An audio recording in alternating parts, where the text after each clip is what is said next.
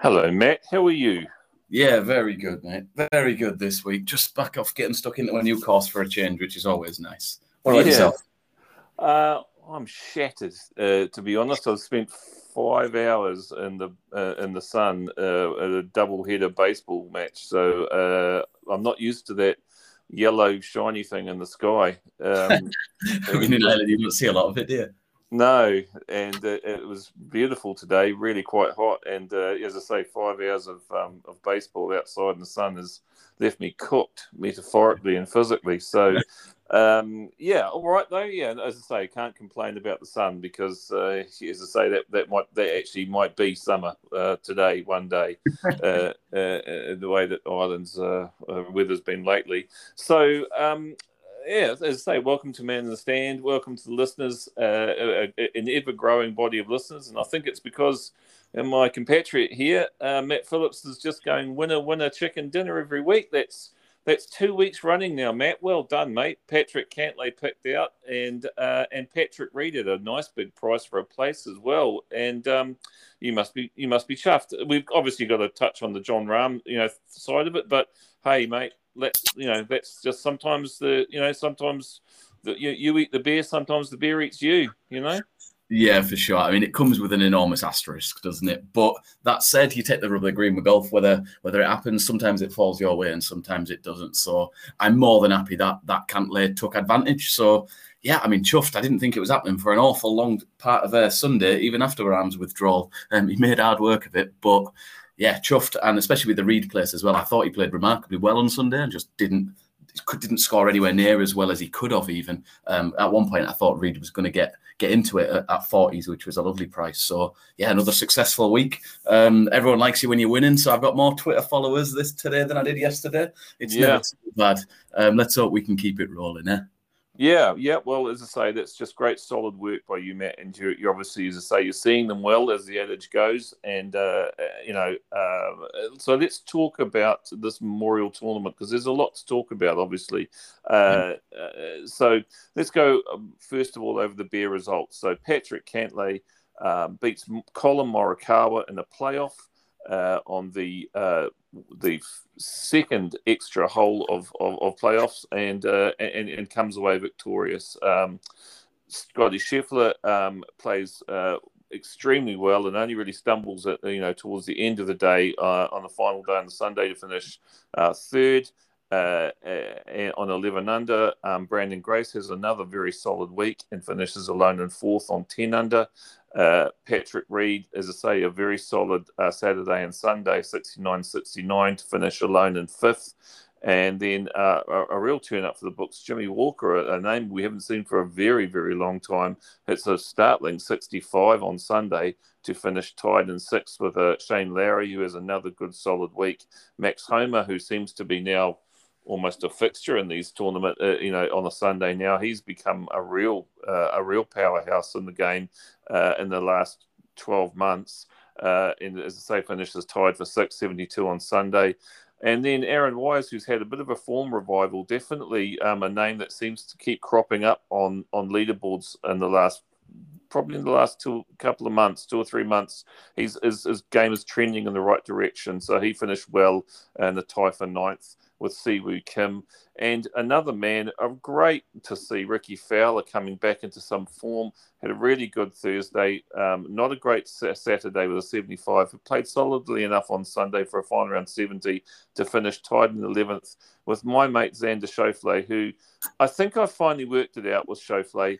The problem with Schauffele is he's not his iron play has not been his usual crisp display. So he's not getting it, in the parameters in the vicinity he was in the past. He's hitting greens, but he's not getting near enough to the pins, and it's just.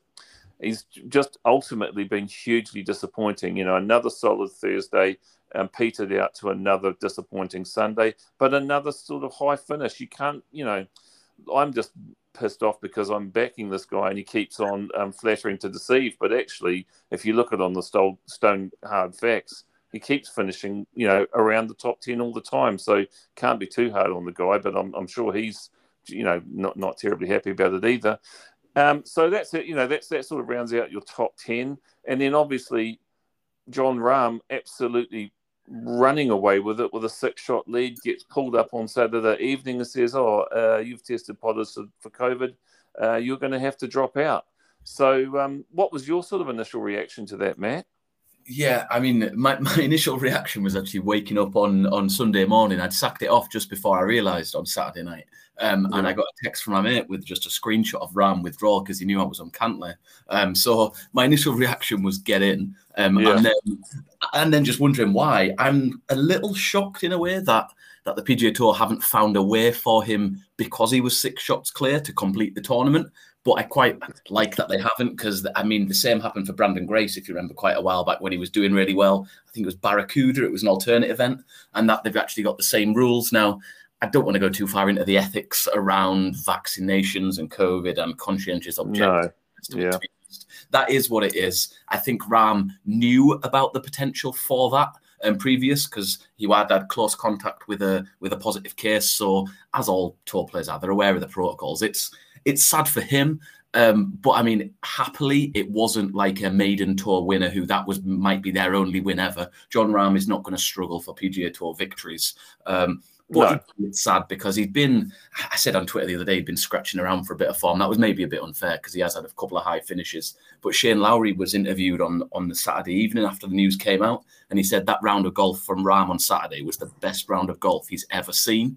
Coming from a man who's won an Open, a Claret Jug, that's high praise indeed. And I looked at some stats behind it, and Rahm's tournament over those 3 days was, I believe, the second most strokes gained over a tournament ever, second only to Bryson at Winged Foot, on a course that's actually a really hard course. And he just ripped it apart, didn't he? He would have won doing handstands yesterday.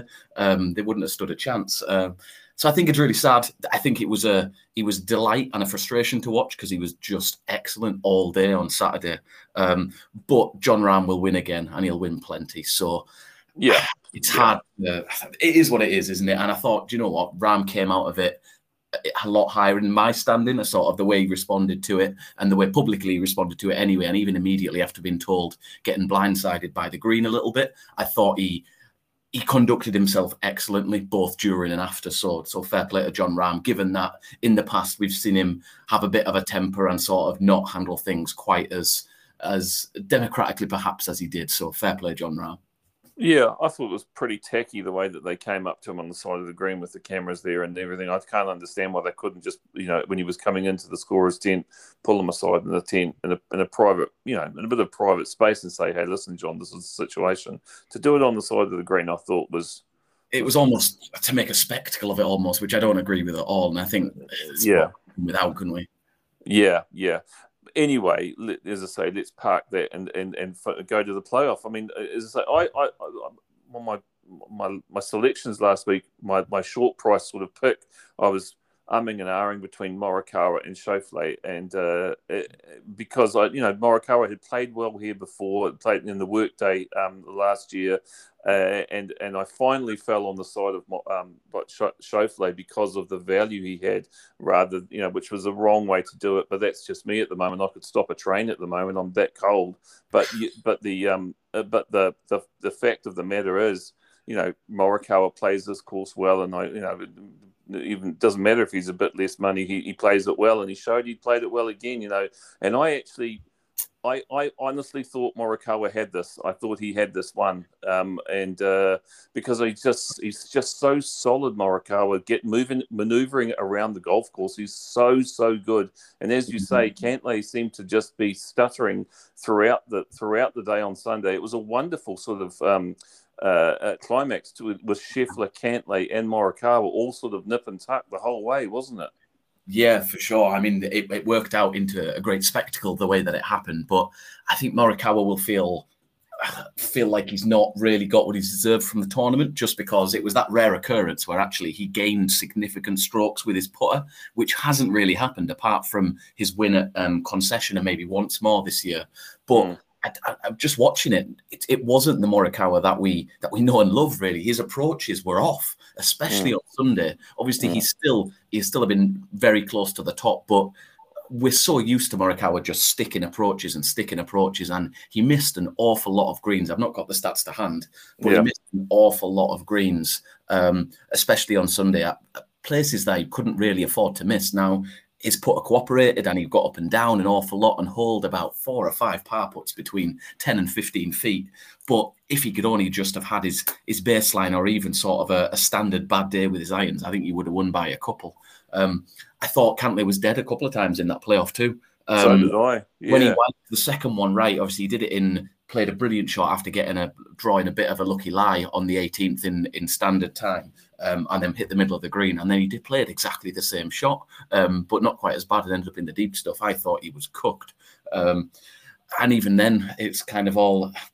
A couple of times, about 3 or 4 times up that playoff hole, I thought it was Morikawa's to lose. And yeah, he kind of fell over the line a little bit in the end, Cantlay, through Morikawa missing that putt. It was just one too many for him, I think. But it was drama. It was a lot more interesting than it would have been had Rahm not withdrawn, because he would have just won by a stretch. So I enjoyed my Sunday watching golf, even if it put me through the ringer a bit. Yeah. Well, as I say, I think the week before I was when you were on Kokrak, I thought you've got the right man. On this week, even though, as I say, Morikawa was scratchy, I just thought he's still. I just thought he was class would prevail, and Cantlay would sort of snatch defeat from the jaws of victory, but not a bar of it. As I say, it's nice when they're rolling for you, and they definitely are. And so that, as I say, anyone listening, and as I say, we're always getting more people all the time. Matt's got some great stats. He does a lot of research behind it. So, have a listen. I tell you something I want to just also touch on, and that is, before we move on to this week, the Bryson Brooksy kind of debate. I don't know if, I'm sure, anyone who follows golf will know, there's been this obviously feud between the two of them, and early in the week, a couple of people got chucked off the golf tournament, off the course at Memorial, for sort of shouting Brooksy to Bryson while he was playing, and then Brooks Koepka with a brewery company responded by basically sending out cases of beer to these guys, which I thought was an absolute fucking disgrace. I really like Brooks Koepka, and I really rate that guy, but he has gone way, way down in my estimations doing that.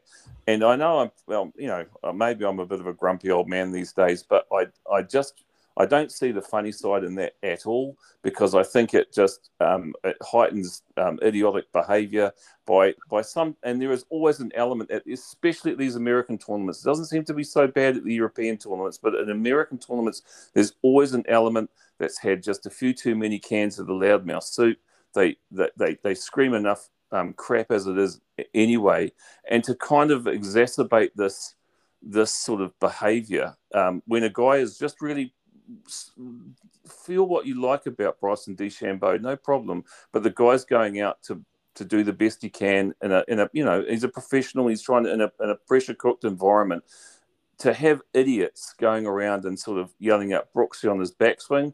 I just think that is shit, and I hope that the PGA pull Brooks Koepka aside and say, don't do that, because that to me is just the really base sort of behaviour to kind of almost encourage that sort of rubbish. I don't know if you have any thoughts on it, Matt. Yeah, I thought it was a bit crass, Brooks' stunt. Now, I mean, it's probably best to start with some context. I've always been a Bryson guy, not maybe because I like him as a person, but he's won me an awful lot of money, and money talks in golf betting. So yeah, I kind of feel it's a very strange thing to say about a grown man. I kind of feel a bit protective of Bryson. I think Bryson is vulnerable in a way that a lot of golfers aren't. And I know he very much puts himself out there because he's different, and the way that he wears the flat cap and his approach and the irons and everything about Bryson is made to be different. And I think it was crass, especially as the beer company that Brooks was using are actually the official beer company of the PGA Tour. Now, that doesn't quite sit right about one of its stars, because that's what they both are, to be honest. One of its stars using that almost against another, and I think is inherently linked to the PIP and this enormous pile of money that they're going to get for interaction on social media and the rest of it.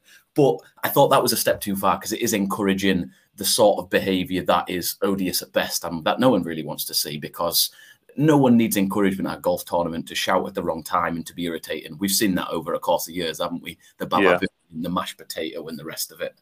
Yeah. But I think it's just a little bit too... Now, Bryson's not innocent because he's played his part in this as well, but it's a little bit encouraging them to victimise him a little bit. Now, he has brought a lot of it on himself. But for me, everyone on Twitter, and from what I've read, it seems to be that Brooks is the alpha in this situation and he's got Bryson exactly where he wants him, etc.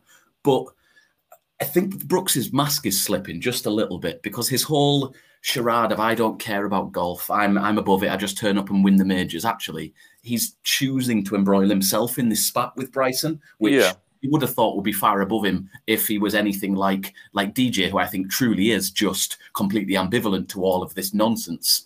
But Brooks doesn't seem to be that way, and his increased presence on social media might be due to this enormous pot of money. But actually, it seems like he's been drawn into it because he actually likes it, the conflict and the drama and the theatrics, which is interesting, but I'd rather see it on a golf course than Twitter or Instagram, to be honest. I'd rather see them in the final group together at a tournament somewhere and settle the dispute that way.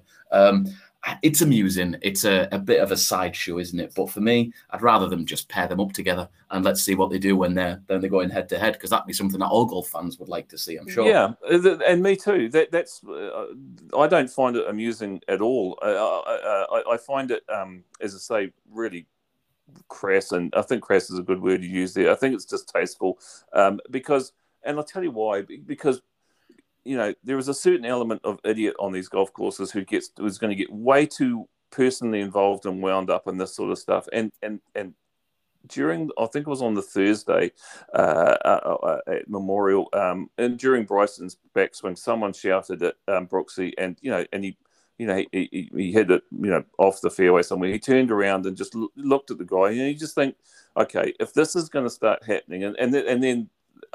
I didn't realise that was what was happening at that stage. Someone had obviously shouted and got a bit excited. Then later in the day, this video comes out and shows Brooks Koepka, almost, as I say, basically encouraging and inciting it. Now, you said a couple of weeks ago, as you say, this is this could all just be a bit of a ploy for all of this, as you say, increased social media sort of activity and the money that's going along with that. And I think that now is starting to sound like a very good call you made a couple of weeks ago, because it does sort of feel like it's going that way. But we don't need to do that in this game. We've got so many great young players, so many exciting players. The Brooks and Bryson thing, they're both big, strong, powerful players. I think you said it quite right. At the US Open, put them together, but don't encourage the fans to act like assholes, because we just don't need that in golf.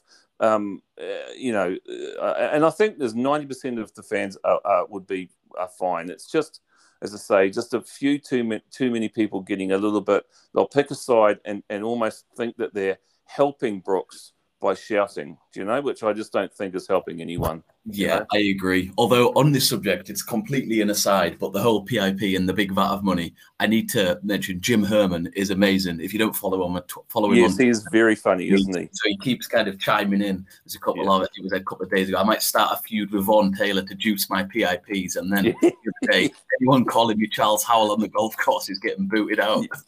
It's just sort of parody of what's going on. So that was a bit light relief in the week. Yeah. Anyway, right. So let's move on to the Palmetto Championships, which sounds like a 1970s cigarette company, but this has been put together because the RBC Canadian Open, which would usually be the event that they would play this week, because of logistical issues regarding COVID and obviously cross-border issues and being in Canada and what have you, they've had to sort of shelve this year. So this has very hurriedly been put together at a course called Congaree. Now, this is in Gillinsville, near Ridgeland, South Carolina, or Gillisonville in South Carolina. Now, this is I did a little bit of reading up on this course. It's interesting, actually. Conagry is a recently completed course designed by Tom Fazio that has received recognition, including being named Golf Digest's Best New Private Golf Course for 2018, as well as being named the best course built during the decade of 2010 to 2020.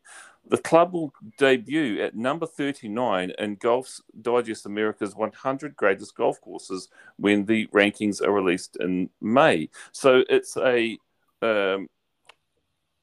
par 71, 7,685 yard course. So that's a test. Par 71, 7,685 yards. It's going some. So, but as I say, apart from that, I know precious little about this course.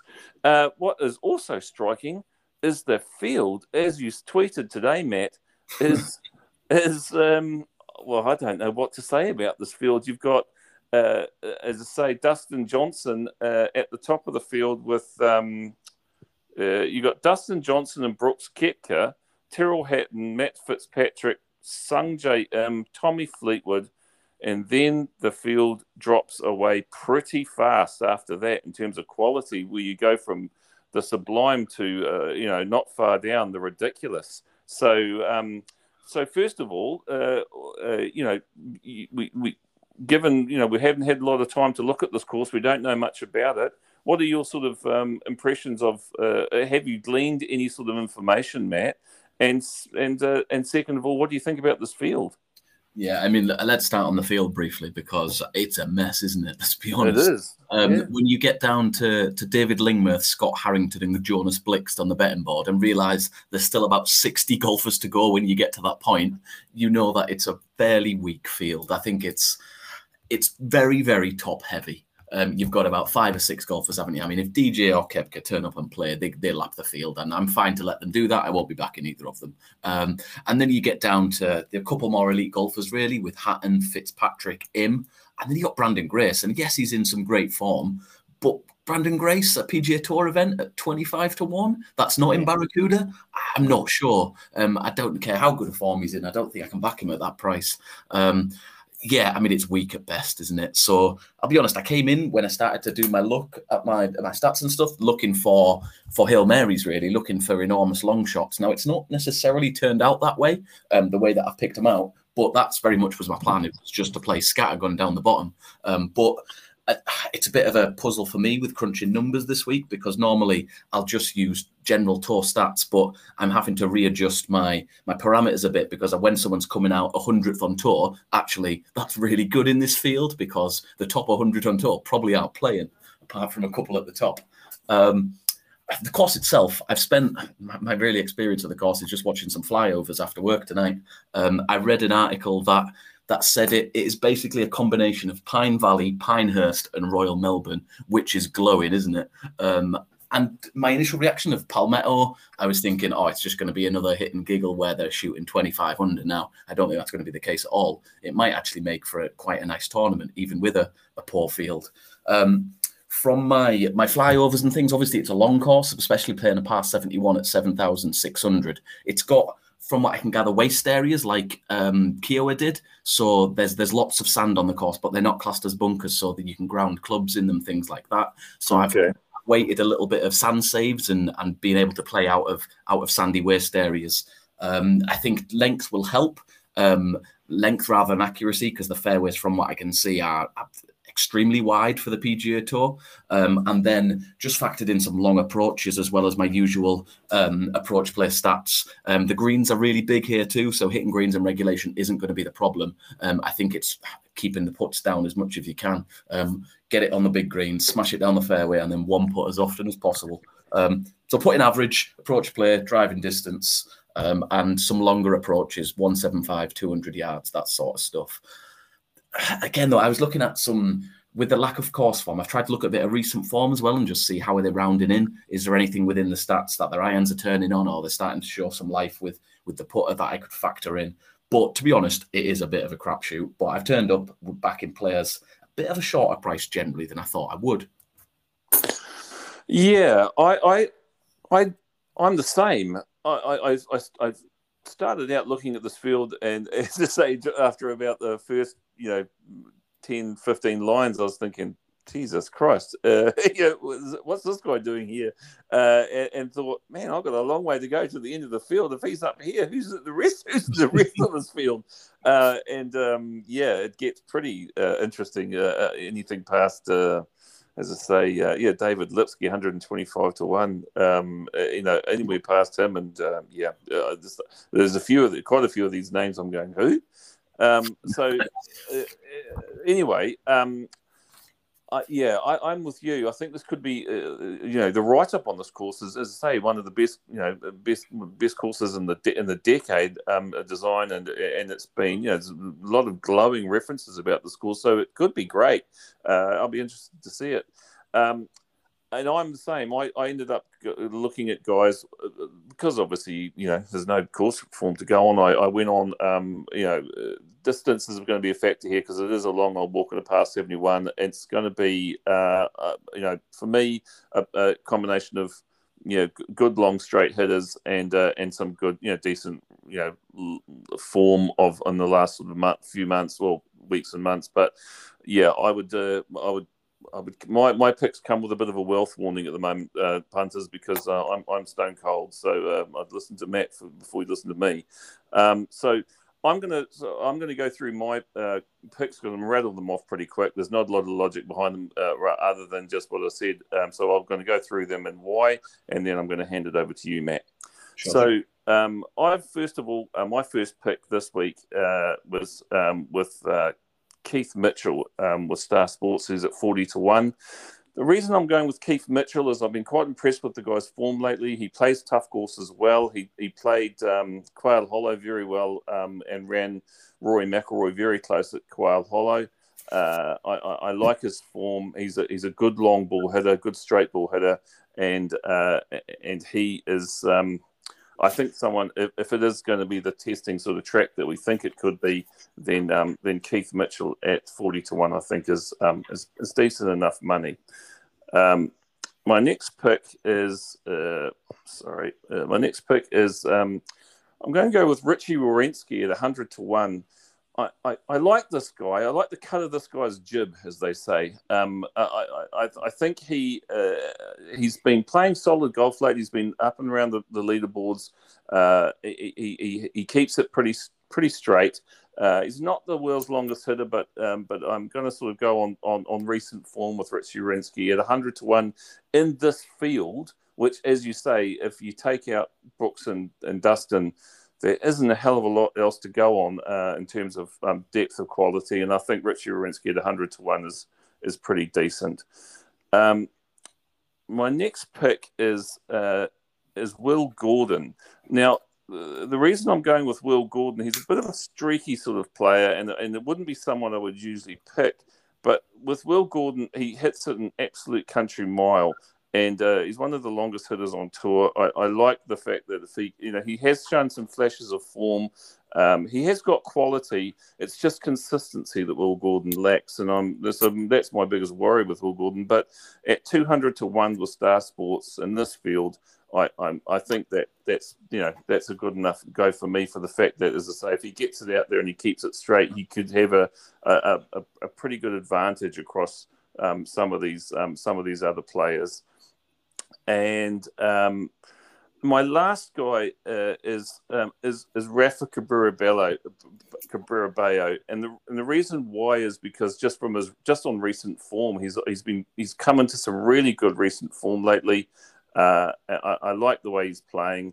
I've always had sort of been a bit of a fan of Rafa, and he's at 66 to 1 with Star Sports, and I think from the last few weeks, he had a good solid tournament last week. He had two last two starts. He's had two good solid performances. So I think at 66 to 1, Rafael Cabrera-Bello is good value. So those are my picks for this week. Matt, who do you like? I like a couple of yours, Craig. Oh, Jesus Christ! You don't want to do that, mate. Yeah, and one of them, I didn't think anyone else was going to be on this chap, and it's Will Gordon. He was one of the first ones that jumped out at a beast of a price, as you say. I took 250s with one firm. I think Will Gordon's a really nice fit here. Now, he comes with the caveat that he is very much a well into three figures shot, but like you say, he is enormous off the tee. He's fifth on tour in driving distance, and he is quite a streaky player. But what I like about Will Gordon is that actually, despite his approach play not being brilliant generally, his long approaches are absolutely golden. He's 12th on tour, sort of up with the elites of the game for his approaches over 200 yards, which you're going to need to quite a lot here with, I think they've got the longest par 4 on tour at about 540 yards, which will be a stretch even for him to reach. They've got some really long par 5s, and he, more than anyone else in this field, I think, bar maybe DJ and Brooks perhaps, is going to give himself lots of chances at reaching those sorts of holes and giving him chances. And actually, he's a reasonable putter. His putting average is pretty good, and he's all okay out of the sand. So I thought, with that distance and with his streaky nature, like you say, if he puts things together, then he might have a chance. And at those sorts of prices, you can definitely take a chance. So yeah, Will Gordon is my first cab off the rank, and in agreement with you, which I didn't think it was going to happen. But there we go. I'm also on a second one of yours, which I'll go through briefly as well, and it's Keith Mitchell. I think he's great for this course. He's excellent on Bermuda, and he's not that much good anywhere else, which is important that he's returning to Bermuda here. This is a player who's already won at a Fazio Design at the Honda Classic, where he fended off none other than Brooks Koepka, if I remember rightly. And it's a tricky course, dissimilar to this one in a way, because the rough here is pretty nondescript. It's not going to affect it much at all. But I think this course is going to play firm and fast. It almost likened itself a little bit when I was looking at the flyovers to desert golf almost. Now, it is a little bit of guesswork at this point, working out exactly how that's going to play. But I think because it's firm and fast, long is going to help, but actually keeping it relatively tidy, both off the tee and with your approaches, is going to be important too. And Keith Mitchell is plenty long enough. He's actually not a really good putter, but he's not a bad putter on Bermuda, which he is perhaps on Poor and some other surfaces. Like Gordon, his extra length allows him to hit some really good longer approaches. He's not as good out of the sand, but he's actually got some sneaky recent form as well, Keith Mitchell. He did miss the cut last start, but in his last 5 starts before that, he's had a 17th, a 3rd, and a 26th. Like you say, he followed home McIlroy, didn't he, at Wells Fargo? Yeah. And I think at 45 to 1 in this field is actually a really nice price on Keith Mitchell. Yeah, I do too. I really fancy Keith Mitchell at that price. When I looked at him, I thought, gee, that's generous for a guy that can play long courses as well. So, yeah. Yeah, definitely. And I think his confidence will be up coming back to Bermuda. He knows it's something that he plays well on. So, yeah, I'm in on Keith Mitchell this week. And then I've got a player who has kind of sneaked up on me, and not someone I've really looked at too much in the past. But in this field, at this price, I think he's a cracker of a bet. And it's Vince Whaley at 80 to 1. He played very well the other week, didn't he? He did. He's played really well for a really long time, but kind of under the radar well, not necessarily contending, but stats-wise, he's been rounding into form, and he's got 9 consecutive made cuts now. So he's made 9 consecutive missed cuts, of which about 6 or 7 have been top 25s, which is just uber consistent. And when you think this is probably the weakest field, or one of the weakest fields in that span of made cuts, then he has every chance to go one better and sneak a place, or even win it here. So yeah, I think he's really good, and especially when I look closer at the form, he was a bit so-so in terms of all of the stats metrics I looked at over the past 6 months and over the season. But if you think about that spell of recent form of maybe 3 months, perhaps, with 9 starts, I'd estimate, because he's not played the major. If you narrow that down, he actually throws himself right high into my estimations in terms of that more recent form. He jumps from 138th in approach play to 40th, from 100 in putting average to 50th. And those are the sorts of figures that actually have elite golfers ahead of them that just aren't competing in this field. So I think Whaley has a really even makeup. And you know how I like to back Chris Kirk, who has a very similar even makeup. And I think in this field at 80 to 1, he's actually a really, really good price. So Vince Whaley for me. I'm then going to throw a bit of a curveball in there before going back to an old favourite. And I'm going to give out John Pack, who is currently, I think he believes he's still at college, so he'll be an amateur. Now, he is ranked a lowly 1,223 in the world currently. Florida State, I think he's just been anointed the Ben Hogan Award winner and the Jack Nicklaus Award winner. And if I just draw your attention to some of the other names who've won those awards in their final year of college, being Victor Hovland, John Rahm, Patrick Cantlay, Matt Wolff, Sam Burns, Justin Thomas. There is the Norman Jongs of the world as well. So I'm not saying it's a dead cert, but it reminds me a lot, that elite level of amateur college golfer, of Colin Morikawa. Now, I wasn't on this show. We didn't talk when he first came out on tour, but Colin Morikawa's first start, he was ranked 1,039th in the world. And I think he made that cut and he won 5 starts later. And obviously he's rocketed himself up the world, as have a lot of the golfers of that generation, with Hovland, with Wolff, and Sungjae's done it a slightly different way. So I don't want to be put off by that really lowly ranking, because I believe Morikawa went off at 400 to 1 because I saw a tipster put him up at that price. And really, that was one of the best value bets I've ever seen. He didn't win, didn't get anything back. But these golfers coming out of college now are just so good. They're going to be, if you look at the span where he is on the board. So if you're looking down, I'm scrolling down Odds Checker, not got to Lingmerth yet. Got to the point of being around where he is at 150s. You've got your James Harns, Roger Sloans, Mark Hubbards, Kramer Hickox. John Pack is going to be a much better golfer than those players. That's very, very likely that's going to be the case. So, you know, we like to get on a golfer nice and early, try and find the value, and hopefully, I doubt he's going to win it, but at that price, I'm willing to find out. So John Pack is 150 to 1, 8 places.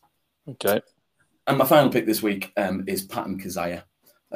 He missed the cut at Memorial. I'm willing to forgive it because I've backed him at longer prices than this in recent weeks in much stronger fields, and he's rewarded me playing some excellent golf. He's one of the best putters on tour. He's in the top 20 in the last 3 months in approach play. He's not short off the tee, 60th on tour.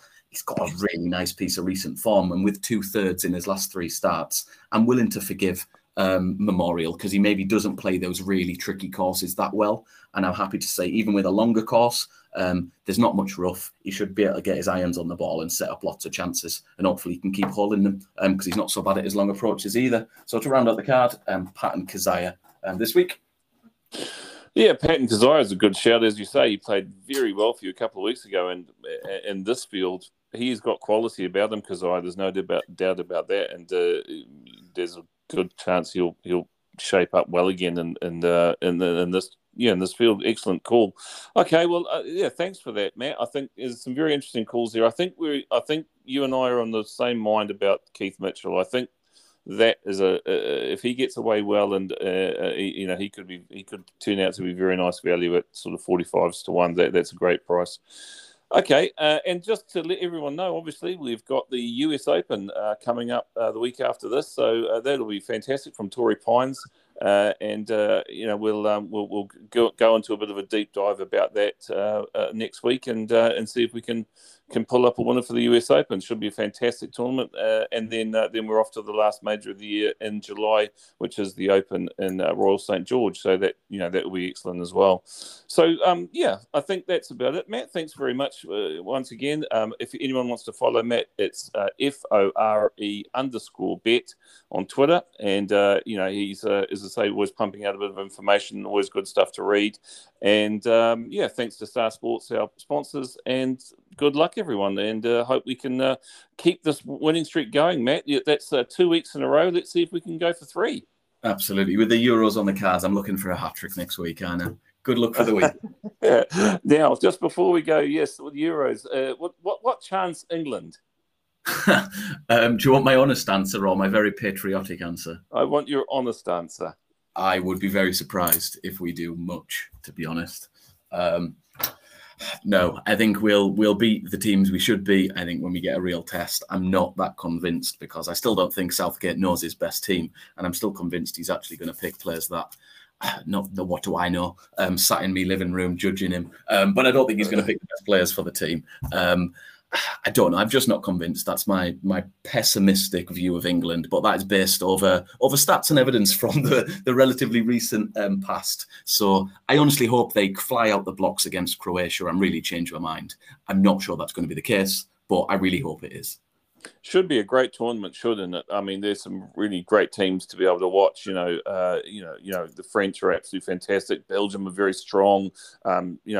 Italy, Spain, Netherlands look a good team. I mean, it should be great, shouldn't it? Yeah, definitely. I always enjoy. I like making money on golf, so I can lose it all on the football and the nets. So yeah, I enjoy having my top goal scorers and whatever else, and having a good look before the tournament and trying to pick out some value the same there. It never works out quite as well, truth be told. But yeah, it's always good fun, and I can't wait for it to start, to be honest.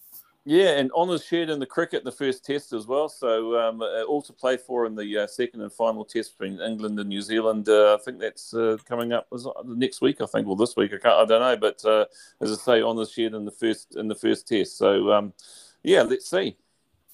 Absolutely, yeah. Did you see our gallant Warriors holding out on the final day? It was beautiful, wasn't it? That attacking fluid cricket, terrible, wasn't it? Necessary. But not great for the viewer. But I'm very much choosing to watch the cricket so I can contribute when we undoubtedly win. Yeah, well, I mean, if it didn't have that third day of torrential rain that pretty much put the kibosh on the whole test, it could have been a very, very interesting, shaping up to be a great test. So yeah, what did you think about?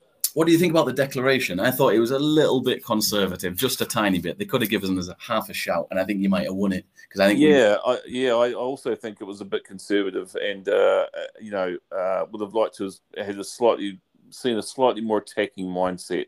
But anyway, let's hope it's a good run of weather for the second test, and let's see what happens there. But anyway, let's hope we can. I'm really looking forward to this golf tournament, Matt, for the fact of I want to see. I mean, all this, high praise about this course. So let's see what this course looks like. It could be interesting.